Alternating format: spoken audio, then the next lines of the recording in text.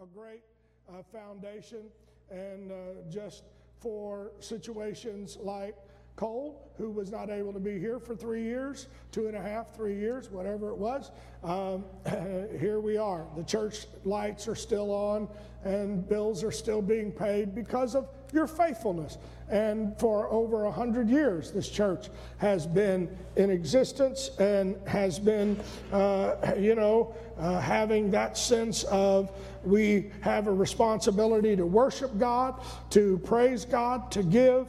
And it's, anyway, those are the kind of things that, we feel a certain amount of, responsibility. Lord, help us keep your Spirit flowing and keep the Holy Ghost flowing, because we are apostolic. And it is the way that you have, with a sense of, we believe what the apostles preached. We believe about the presence of Almighty God and the infilling of the Holy Ghost. And we preach about the infilling of the Holy Ghost. We teach Bible studies about it.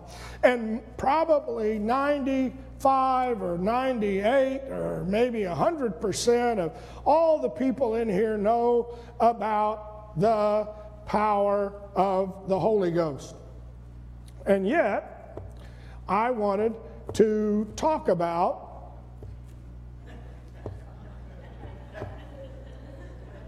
the power of the Holy Ghost. There it is. I don't know. I'm playing the keyboard on this, and it's not making it move, but it's all right. Brother Josh will help me up there. As I tap, you just click it, and everybody will think I did it, okay? He's got my back in more ways than one. And I recognize that we have understanding about the power of the Holy Ghost. We believe in the power of the Holy Ghost. We preach about the power of the Holy Ghost. We believe you can receive the gift of the Holy Ghost. We would encourage you to get the gift of the Holy Ghost. We want that to be a part of your Christian experience, to have the gift of the Holy Ghost. And that know that we have a sense of this sense of feeling that, everybody knows about the power of the Holy Ghost. But as I begin to just read and ruminate and think, I begin to think, you know what? I just need to one more time preach about the power of the Holy Ghost. So I'm going to do that. And it's not anything new to any of you, and I get it, and it's all right. But I have been a little disturbed at somehow we have a sense that, we believe that what Ben Franklin said is true and as being scripturally true. And it really wasn't scripture. And in fact, a lot of people think that it's in the Bible, but it really isn't. God helps those who what? Anybody ever heard that before? A few of you? God helps those that help themselves. And I realize that faith without works is dead, and I get it, that we can't just sit back and say, okay, Lord, bring me money to pay my bills, bring me money to whatever. I've decided I want to have a new car, so bring me the money, Lord. And you just can't expect God to. It's not like a slot machine or something you just pass in your order and say, here it is, Lord, this is my order, and I want you to do it. And I get it. There's a ditch on that side of the road, and that ditch is that I just have this fairy tale thinking about God, that I can do anything. And the Lord fought that very temptation with the devil back in the beginning whenever he was tempted right after his baptism. If you remember, the devil said, just jump off of that building because the angels will keep you and you were not going to get hurt. And the Lord said, whoa, thou shalt not tempt the Lord thy God, And so I realize that there is that danger, and I get it. But yet, if we're not careful, we can somehow believe that it is through our determination and our discipline and our dedication and our devotion to God that is going to somehow help me in my living for God. Now, I agree that you have to be devoted to God. I agree that you have to be dedicated to God. I agree that discipline is the root word for disciple, and you need to be disciplined. But you have to recognize that those things alone will not give you enough power to live for Almighty God. Now, that's a bold statement that I just made. You can be disciplined, you can be determined, you can be devoted, you can be dedicated. But what happens when we mess up? Well, then is when we do our justification. And the justification goes something like this. Well, nobody's perfect. And I'm better than probably 95% of the people. At least I haven't done, I thank God I'm not like some. Not us. I'm saying it happened to Pharisees back in the time of Jesus, remember? Thank God I wasn't as bad as that one. Oh! So I say, well, I'll get more determined. I'll bear down harder. I'm going to have more guts, and I'm going to get more grit. And I'm going to, by my own willpower, conquer my willpower. And I said this a few weeks ago. When your flesh is the only thing fighting your flesh, the winner is your flesh. Amen. Because the flesh is fighting the flesh. And at some point, the flesh will win. It'll win a little while with maybe what you really want to do, but then it's going to win with what you don't want to do at times. And even Paul talked about that. And then we say things like that are also very true. Well, God understands. He knows, He considers my frames, one of my favorite verses. He knows my weaknesses. He knows I just can't do it. I wish I could. I know I should. I know His Word tells me. I know I've been convicted about it, but I just can't do it. And God understands. He really understands. Now, you say, Pastor, are you saying that God doesn't understand? Oh, no. Absolutely not. God does understand. And God does know your frame. And He knows what you are capable of. And He knows what you're incapable of. And I know that we all believe, and I've heard people, and I just put one example, and I probably ought to put a bunch of them, but I didn't. I just put the one. But I've had a lot of single people tell me, it'll be easier when I get married. And there's Bible for that. Because the Bible clearly says it don't get easier when you get married. Because when you're single, what is it?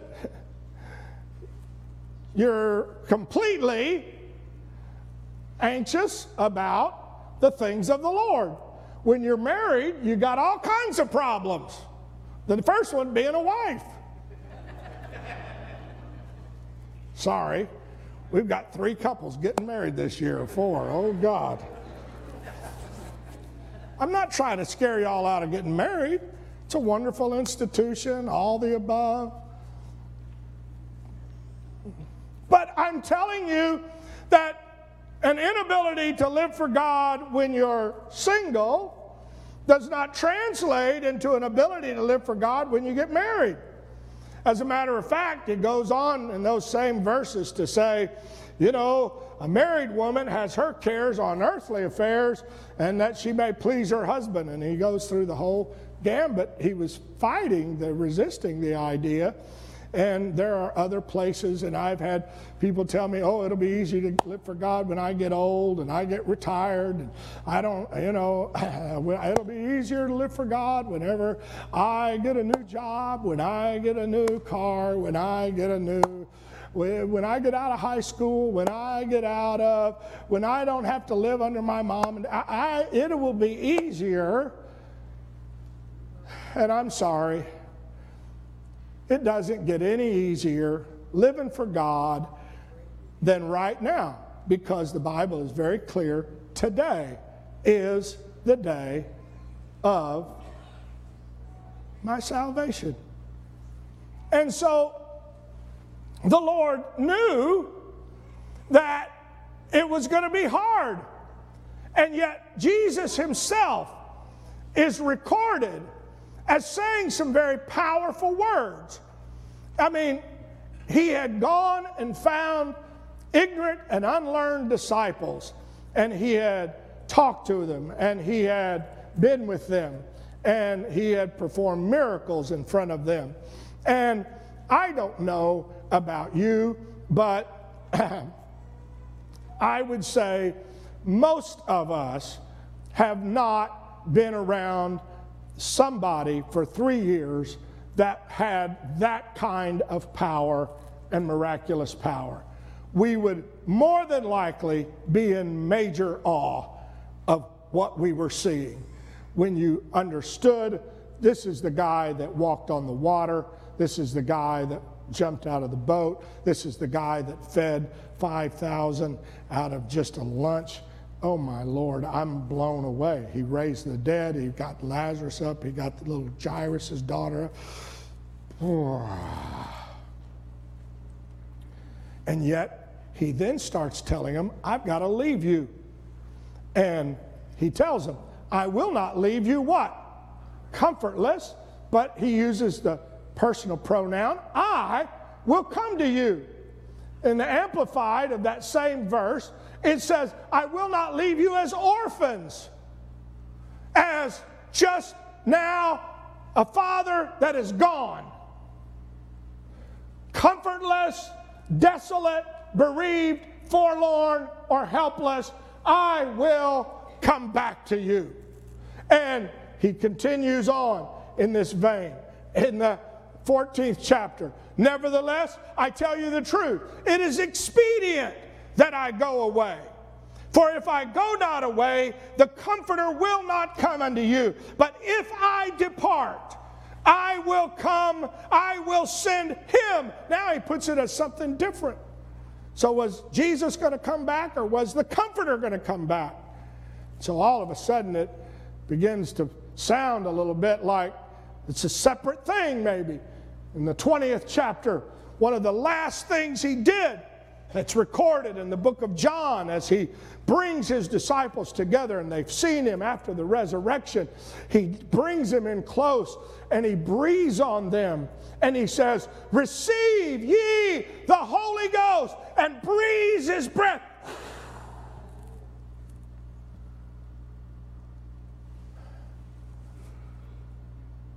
Now these disciples had witnessed all of these extraordinary miracles and all of this extraordinary power and ability that Jesus has. And now he leans over and he just, receive ye the Holy Ghost. They had seen unbelievable things. They were in awe of this guy. It was obvious he wasn't a normal prophet. It was obvious he wasn't the normal guy. And if we believe what the Bible says, only a very small portion of what Jesus did was recorded. And then after the resurrection, to walk through walls and show him his hands and all of this unbelievable kind of, go ahead, Brother Josh, next slide. And yet Jesus, his final words, he goes and he says, assembled with them, commanded, ordered them, do not leave Jerusalem until you are endued with. I jumped ahead. I'm sorry. Let's put the rest of it in there. John truly baptized with water, but ye shall be baptized with the Holy Ghost not many days hence. He said, wait for the promise. Wait for the promise.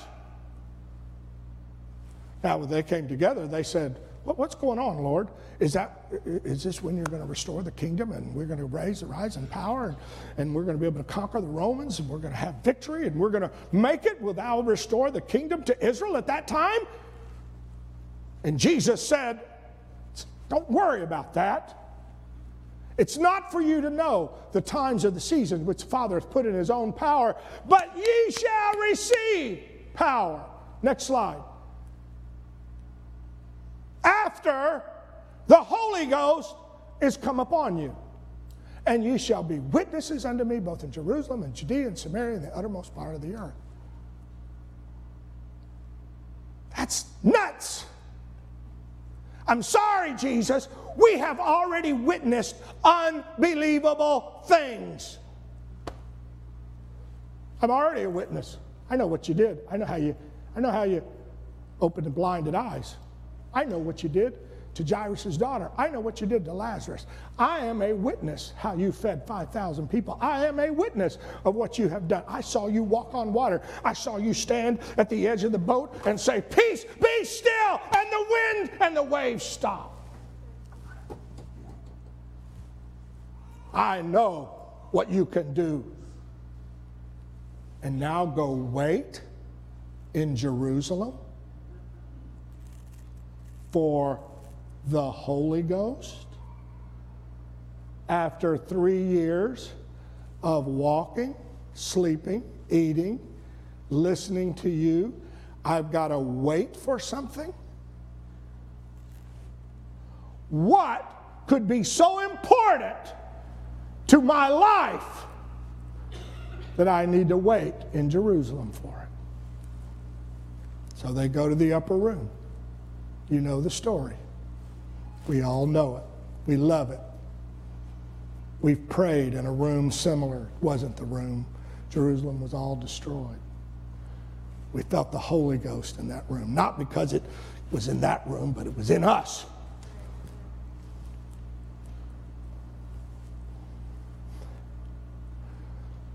And they prayed, and they prayed, and they talked. There was a group of them, 120 of them to be exact. And they got worried. Maybe we don't have enough disciples. You know, there used to be 12. Judas has strung himself up. Let's vote on a new one. Well, how are we going to do that? I don't know. We'll cast lots. We got a couple guys here. Let's figure out who the next disciple should be. I don't know what day that happened on. Day 7, day 8, day 10. But the Bible says when the day of Pentecost, the 10th day after they had been in there, inside the upper room, was fully come, and they were all together in one place and in one accord. Suddenly there came a sound from heaven like a rushing mighty wind, and it reminded them of how when Jesus had leaned over and breathed on them and said, receive ye the Holy Ghost. And all of a sudden they felt now the very breath of God as it came down from heaven's portals himself, and they began to speak forth in a heavenly language, and they began to worship and dance and shout and praise God. And they spilled out of the upper room down onto the street, and all of a sudden there were people standing there, and they were amazed because they said, we hear them speaking in the native tongue of where we came, and these are just ignorant 120 people from Jerusalem. They're not from Asia and all the Scythia and all the different towns. Oh, they can't be speaking that language. And they heard them as they spoke in other tongues, and some said, you got to understand, they are partying down on Pentecost. I wish we'd have been there. Hey guys, where'd y'all get the party stuff? And a young man by the name of Peter stood up in the midst of them. said, this is not what you think it is, but came from Joel's bar. This is that spoken by the prophet Joel. In the last days, saith God, I will pour out my Spirit on all flesh, on your sons. And I'm here to tell you, God is doing what He said He would do. He promised He would not leave us comfortless. He would come to us. And now we have received the gift of the Holy Ghost. What should we do? I'll tell you, repent, be baptized in the name of the Lord Jesus, and you shall receive the gift of the Holy Ghost. And we love it. We preach it. We believe it. We talk about it. And it wasn't just in Acts the 2nd chapter. It was in Acts the 8th chapter, in Acts the 10th chapter, in Acts the 19th chapter. Cornelius' house in the 10th chapter. And then while they're speaking, Gentiles, all of a sudden the Holy Ghost falls on them. Simon the sorcerer wants to know, how do you get the power that you lay hands on people and they talk in tongues? In the 8th chapter, the 19th chapter, believers from Ephesus said, we don't even know what there is about the Holy Ghost. Only thing we've heard about is John's baptism. We're Baptist. And the Lord said, great, it's good to be a Baptist, but let me tell you what, you can get the Holy Ghost. That's what Paul told them. When he laid his hands on them, they began to speak in tongues. And we're baptized in the name of the Lord Jesus. What are you saying? I'm saying it happened over and over and over again. And we know, and I don't want to take the time to read them all because there's just so many. I could spend the entire time, but I want to talk about the power of the Holy Ghost. And I know I've got to hurry, I'm sorry. But it brings conviction. It illuminates the Word. It teaches you. It helps you understand. It guides you. It assures you. It intercedes for you. It directs you. It warns you. And I've had people say, well, do you have to have the Holy Ghost? Do you have to have the Holy Ghost? Well, no. You don't have to have a car either, and you don't have to have a flashlight. You don't have to have a mobile phone, and you don't have to have a TV, and you don't have to watch Hulu or anything else. But you're missing out. Yeah. Now you say, well, are you saying that you can get by without the Holy Ghost? I'm telling you, the early church didn't want to get by. Right. And if we want to get by without it, what's wrong up here? Because it's the power of Almighty God. In fact, it's better than that. It is God Himself. Jesus said, I will not leave you comfortless. I will come to you. And yet in this hour, we have a lot of people. Paul wrote to Timothy about it in 2 Timothy, 3rd chapter, when he said, 2 Timothy chapter 3, I don't know.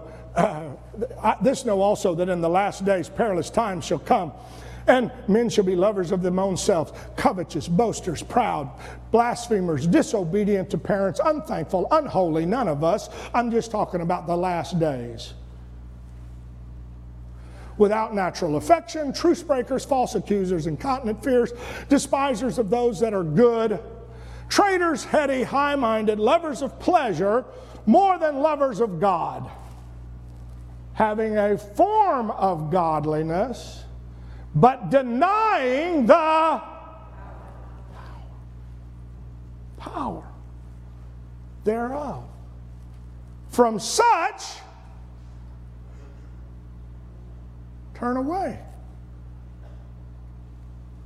Why? Because they are denying the power of the Holy Ghost. Go on, back to that Corinthians slide that you had. For what man knoweth a man? For what man knoweth the things of a man, save the spirit of the man which is in him? Even so the things of God knoweth no man, but the Spirit of what? Of God. Not the Holy Ghost, not Jesus, but the Spirit of God. Now we have received not the spirit of the world, but the Spirit which is of God, that we might know the things that are freely given to us of God. When you get the Holy Ghost, You get part of God in you. Ooh, go on. Let's keep going. I know. What? Know ye not that your body is the temple of the God? No, Holy Ghost. Which is where? In you.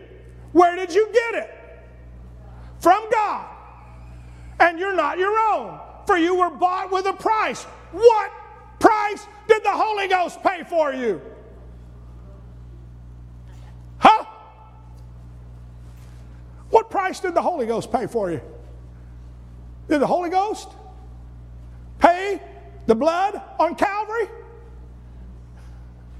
You see, that's the trouble. If you start splitting it up, is that none of these verses make sense. That's why the Father, the Son, and the Holy Ghost, and all these three are.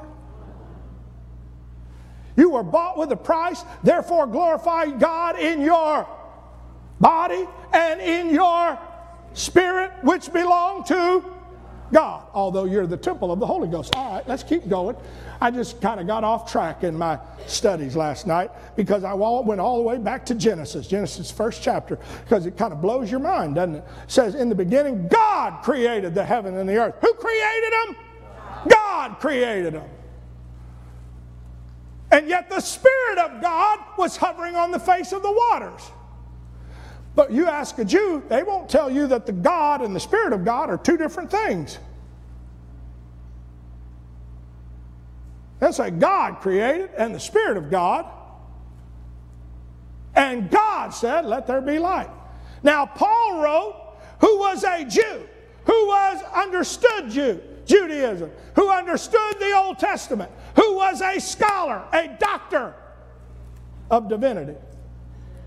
Studied under the feet of Gamaliel. And Paul wrote to the Colossian church, and he said, who hath delivered us from the power of darkness, and who hath translated us into the kingdom of his dear Son, in whom we have redemption through his blood. That's Jesus, even the forgiveness of sin. And that Son is the image of the invisible God, the firstborn of every creature. For by him, by Jesus, were all things created. Now, Paul, you just threw Genesis, the first chapter, away. Because Jesus isn't anywhere. Spirit of God's there, and God's there. But there is no Jesus. But what Paul was trying to say, it's all in him. Yes. It's all in him. The fullness of the Godhead. And it's all in him. He said, whether there be thrones or dominions or principalities or powers, all things were created by him and for him. He is before all things. By him all things consist. For it pleased the Father that in him should all the fullness of the fullness dwell. And having made peace through the blood of his cross, gave by him to reconcile things unto himself. I say, whether there be things in heaven or things in the earth. What are you saying? I'm saying that when you receive the gift of the Holy Ghost, I want you to understand you are receiving the very Spirit of Almighty God. When you realize the power that is in the Holy Ghost, and you say, I don't know if God is able to deliver, I don't know if God can give me the victory. If you'll stay full of the Holy Ghost, there is no power, there is no demon, there is no disease, there is nothing that can destroy the power of Almighty God. Now you say, well, what are you saying? I may die and I may have that. I know, but you know what?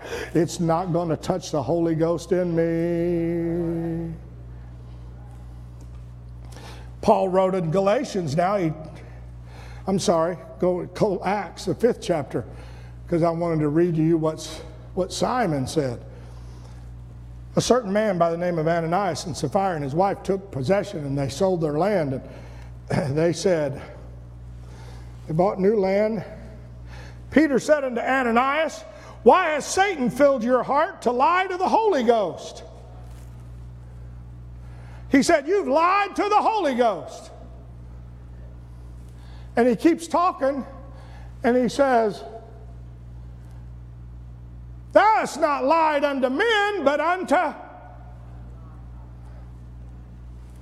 Was he lying to the Holy Ghost? Was he lying to God?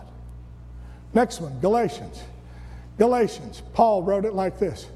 But when the fullness of time was come, God sent forth his Son, made of a woman, made under the law, to redeem them that were under the law, that you might receive the adoption of sons. And because you are sons, God sent forth the Spirit of his Son into your hearts, crying, Abba, Father. Paul wrote both Galatians and Corinthians, so which is it? The Spirit of God, the Spirit of his Son, or the Holy Ghost? I want to tell you, it's all the same. You got to recognize when you tap into the Holy Ghost, you are tapping into the very essence and power of Almighty God. So whenever the enemy tries to, what you say, well, how can I'm trying to break this habit. I'm trying to break this chain. I'm trying to break this thing that's got me going. What should I do? I'm going to tell you what you have to do. You have to practice humbling yourself under the mighty hand of God and opening yourself up to the power and the anointing of the Holy Ghost, and let it be a channel through you and flow through you. That's the only way. You see, you can't do it by your willpower. You can't do it by my might nor my strength. You can sit there and you can justify, well, God understands, and it won't hurt this one time, and I know I shouldn't really, but you know, it's okay. I don't know. But you know what you're denying the power of? You're denying the power of the man that died on Calvary and shed his blood and got up from the grave after 3 days and said, all power in heaven and earth has been given unto me. I'm telling you, you have that power inside you if you'll start letting it flow through you. You say, He says, grieve not the Holy Spirit of God, whereby you are sealed unto the day of redemption. What does that mean? Sealed. We seal windows. We seal under doors. Put a seal on jelly. What does it mean to seal something? It's covered. It's preserved. But every day your old flesh breaks that seal. Huh? That's why Paul said, I have to die. And I have to get the seal reapplied. Huh?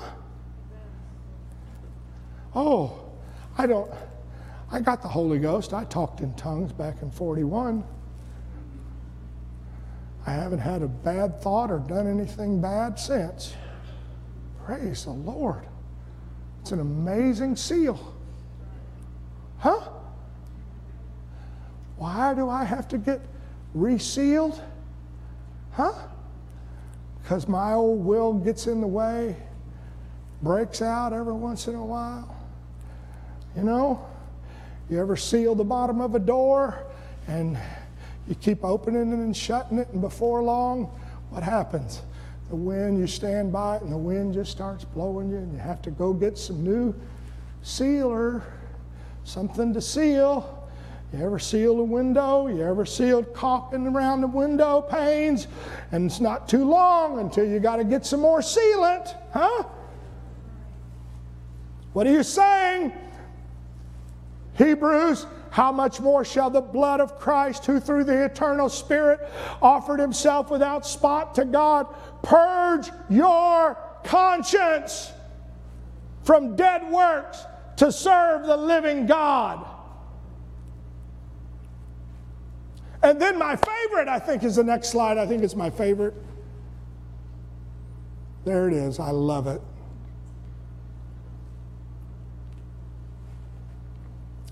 I ought to spend the whole day preaching on this one slide. Be not drunk with wine, wherein is excess, but be filled with the Spirit. I will confess to you, I have never, ever in my life been drunk. I've never even tasted what beer tastes like. I have tasted wine on a few occasions if it was poured over food or whatever. We went through Altus, Arkansas. They have a big wine thing in Altus, and they want you to try their non-alcoholic wine, muscadine wine, all kinds of. Y'all don't even know what a muscadine is up here, you northerners. Pitiful. No jelly better than muscadine jelly. But that's just beside the point. Look it up, Google it, you'll figure it out.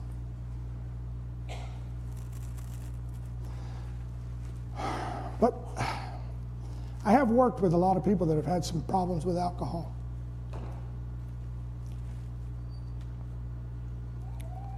And most of them don't sit in a vat of alcohol.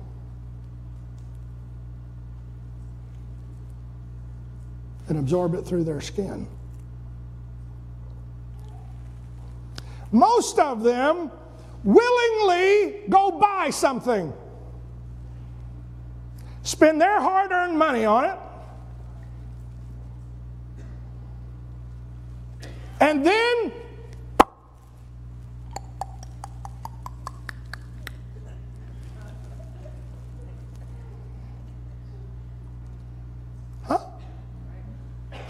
they submit themselves to the process.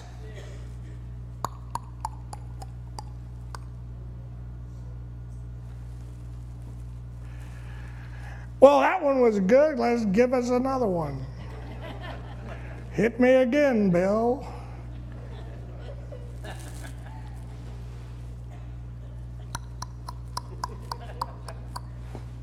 Huh? I'll drink to that. Huh? Well, congratulations. I'll buy you a round. Huh?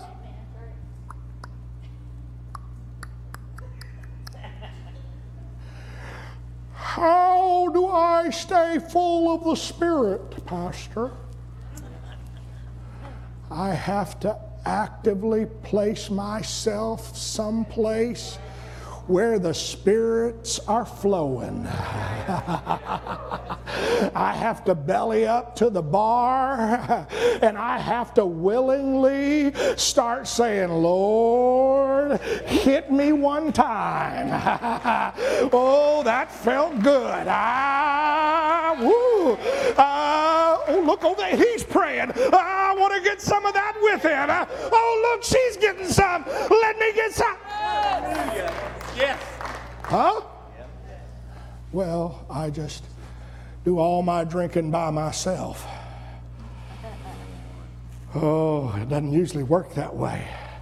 Huh? It becomes this wonderful thing that, and Paul said, don't get filled with wine, drunk with wine, but be filled with the Spirit. Now, and then he goes on to say, speaking to yourselves in psalms and hymns and spiritual songs and singing and making melody in your heart to the Lord, giving thanks always for all things unto God the Father in the name of the Lord Jesus Christ, submitting yourselves one to another in the fear of God. Now, why would it change? Jesus told his disciples, go to Jerusalem and wait. And they didn't know what was happening. And they were just praying and walking around and waiting and voting on disciples. They didn't know what was going to happen. But Paul said, if you're a believer, you need to pursue getting filled with the Spirit. You don't just wait and say, well, Lord, when you decide you want me to get the Holy Ghost, just hit me. Huh? Unfortunately, he won't hit you. If you want the seal, if you want the power of God, if you're fighting something that you don't know how you're going to get the power for it, you don't know where your strength's going to come from, you've got spirits of anger and depression and frustration, and it's going on, it's raging in you. You can justify it and say, well, nobody's perfect. Everybody kind of has to do that. Nobody really knows. I don't understand. He may act like he's all that in a bag of chips, but I'm sure he's human too. I know he'd get mad. In fact, I know he speeds. He preaches about speeding all the time.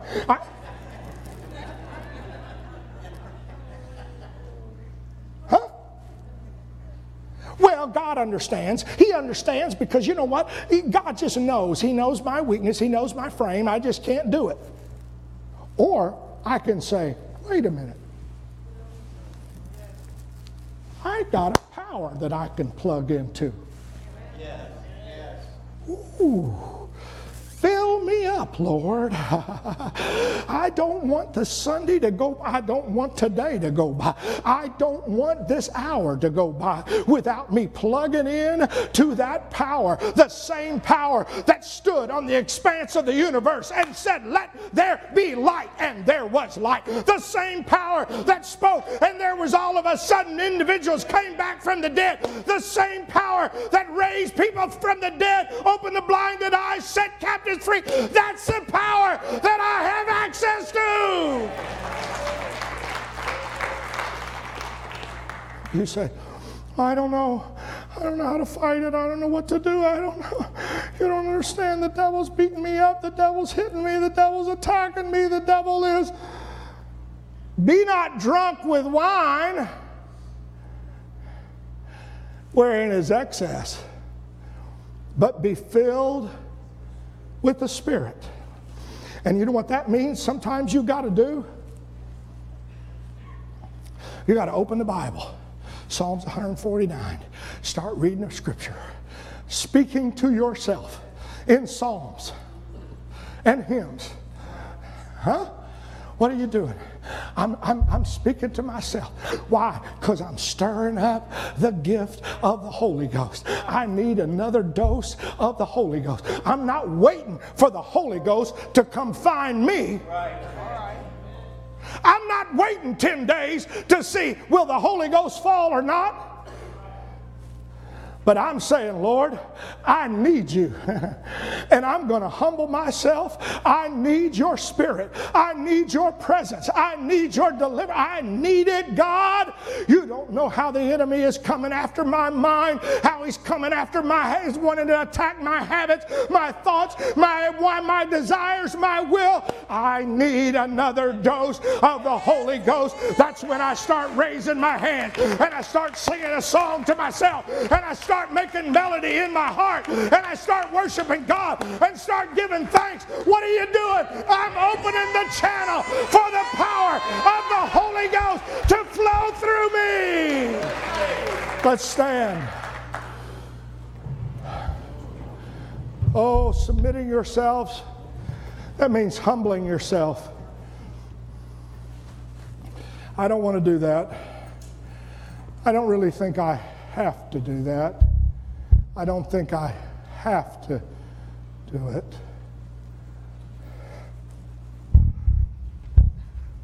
If you want to deny the power that is available to you, be my guest. You can ride a horse or you can drive in a car. You can never fly in a jet. And you can walk everywhere you go. But I want you to know there is power in the Holy Ghost. And we can never forget the awesome power that the Holy Ghost has. It is just up to us to open the windows of heaven and say, Lord, I'm coming after you. I am now going to get filled with your Spirit. Hallelujah. If you need the Holy Ghost, come. You've never been baptized, come. We're just going to pray through. If you don't want to pray with us, that's fine. I'm not angry. But if you want to fight the enemy with the power of the Holy Ghost, we're going to worship, sing,